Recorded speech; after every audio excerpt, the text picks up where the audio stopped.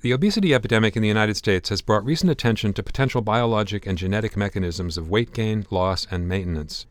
But scientists have been studying non-behavioral factors in obesity for more than a century. I'm Stephen Morrissey, managing editor of the New England Journal of Medicine, and I'm talking with Chin Zhou, a lecturer in the Department of the History of Science at Harvard University. Dr. Zhou has written a perspective article on the history of inquiries into the biology and genetics of obesity. Dr. Zhou, although your perspective article is about biology and genetics, you've also been studying the history of socioeconomic aspects of obesity in the United States. So what's your sense of the balance between biology and environment as factors in obesity? It seems that the predominant view among obesity researchers is that obesity is a function of the interaction between genes and the environment. So the idea is that we're all sort of biologically encoded via evolutionary adaptations to store fat efficiently because our forebears existed in the state of feast or famine. But of course, those of us in the contemporary developed world no longer exist in this state of feast or famine, and food, and calorically dense food in particular, is ubiquitous. And so, when you have this combination of being predisposed to be drawn to calorically dense food and lots of it, and an environment sort of that makes it possible to consume that food, what you have is a majority of Americans, that is 2/3 of all Americans, being classified as either overweight or obese. So it seems like, again, it's not one or the other, according to most researchers, but the interaction between both the environment and genetic predispositions. And how has that historical struggle over biology versus environment versus behavior affected our ability to address the problem of obesity? Well, in terms of the evolution of treatment for obesity, there have been changes and also continuities as well. So first, with the continuities, physicians have, noted the influence of diet and exercise and weight going back all the way to the early modern period, and certainly in the 19th century as well. And, we tend to think of particular diets like the low-carb diet, for instance, as being relatively recent phenomena, but, they've actually been around for many years with the low-carb diet, at least 150 years or so. In the 1860s, for example, you had this English undertaker named William Banting, who published this pamphlet called Letter on Corpulence, addressed to the public. And in this very widely read pamphlet, which was read on both sides of the Atlantic, Banting described how his personal physician had advised him, he was quite overweight, had advised him to consume a more low-starch diet. So he had to stop eating bread and potatoes and drinking beer. And so this idea that eating a low starch, or in today's parlance, a low carb diet to keep the weight off, that's been around for a long time. There've also been some discernible changes in how physicians have gone about treating obesity or getting patients to lose weight. So I sort of sense two relatively recent shifts, one occurring in the mid-1990s with the fen-phen tragedy. So as your listeners may be aware, fen-phen, which stood for fenfluramine and phentermine, it was a drug combination that was meant to suppress appetite. And the FDA approved this drug combination in 1996. And, as soon as it was approved, prescriptions abounded. There were some 18 million prescriptions for fen-phen were written. But then it was found that patients, some of them suffered heart valve damage as a result of taking the drug.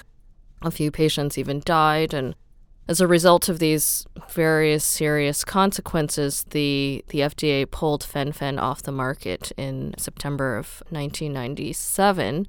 And so a consequence of this seemed to be that physicians were more cautious about prescribing weight loss drugs to overweight and obese patients, and certainly the FDA was more cautious about approving them.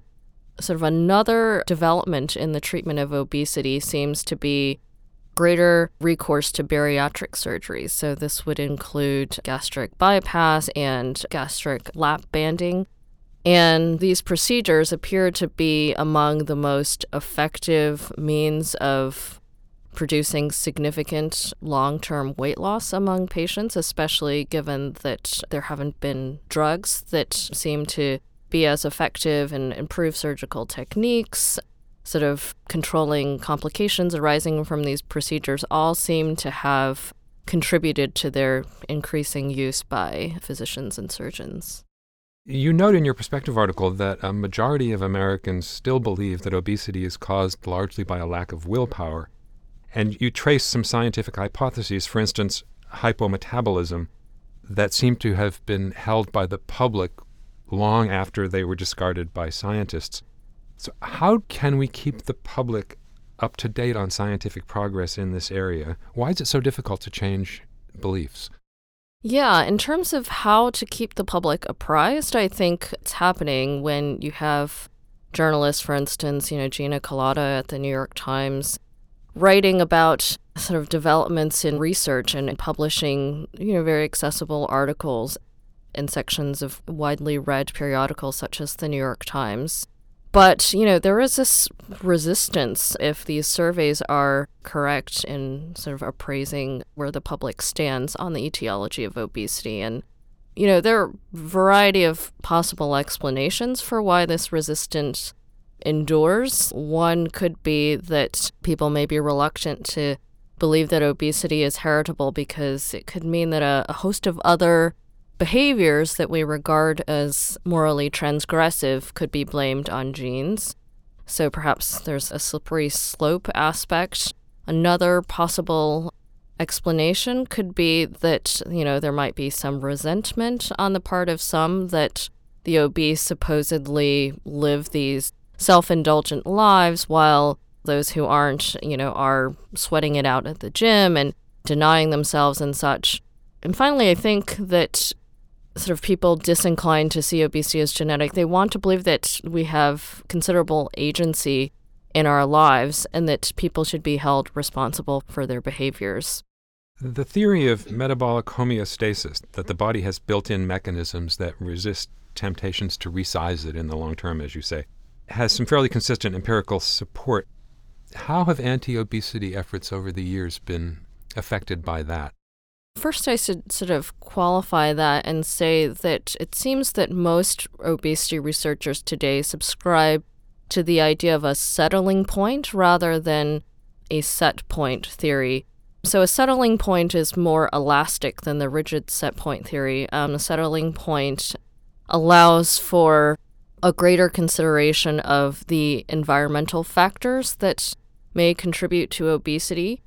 Now, in terms of treatment, of course, the settling point theory is more amenable to environmental interventions, in particular, the idea of reforming the food environment and making the physical environment more recreation-friendly.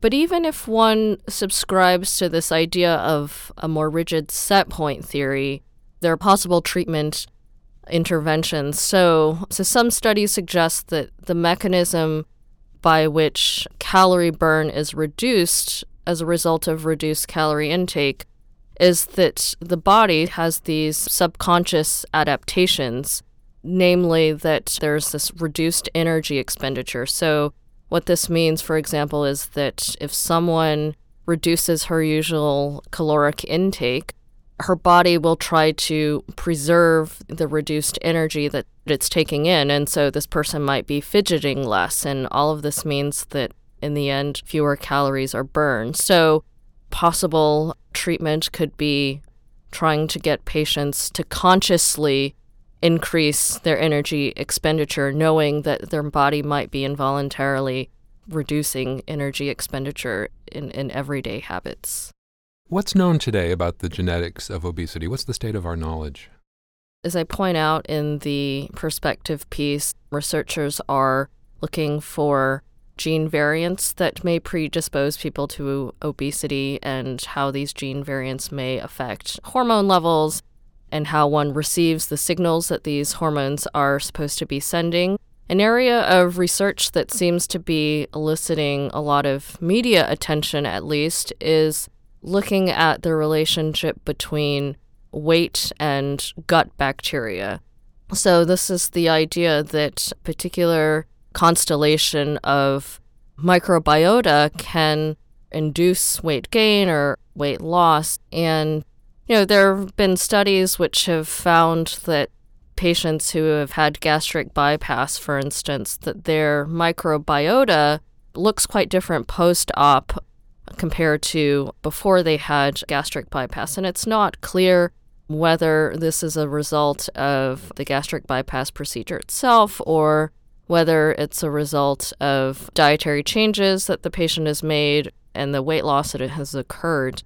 Also, there was a really intriguing study published in the journal Science last year in which researchers transferred gut bacteria from humans to mice. So they had human twins, one being obese, each twin set consisting of an obese twin and a non-obese twin.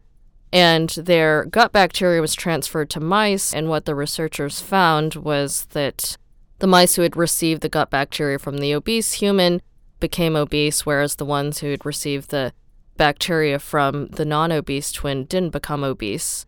So this all sort of points to really fascinating areas of research and promising interventions. It's probably a ways before we have any sort of fecal transplants occurring in humans as obesity interventions, but who knows?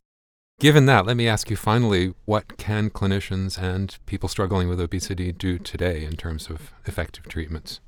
Right, so it seems to be that the advice that is given to many obese patients is the same as it's been for decades and even over a century, which is, modifications in diet and exercise. Despite the accumulation of so much knowledge about the mechanisms behind appetite and weight gain, we're not that much sort of farther in terms of effective interventions, with the exception, again, of bariatric surgery, perhaps. So the same advice that was given 100 years ago continues to be given today.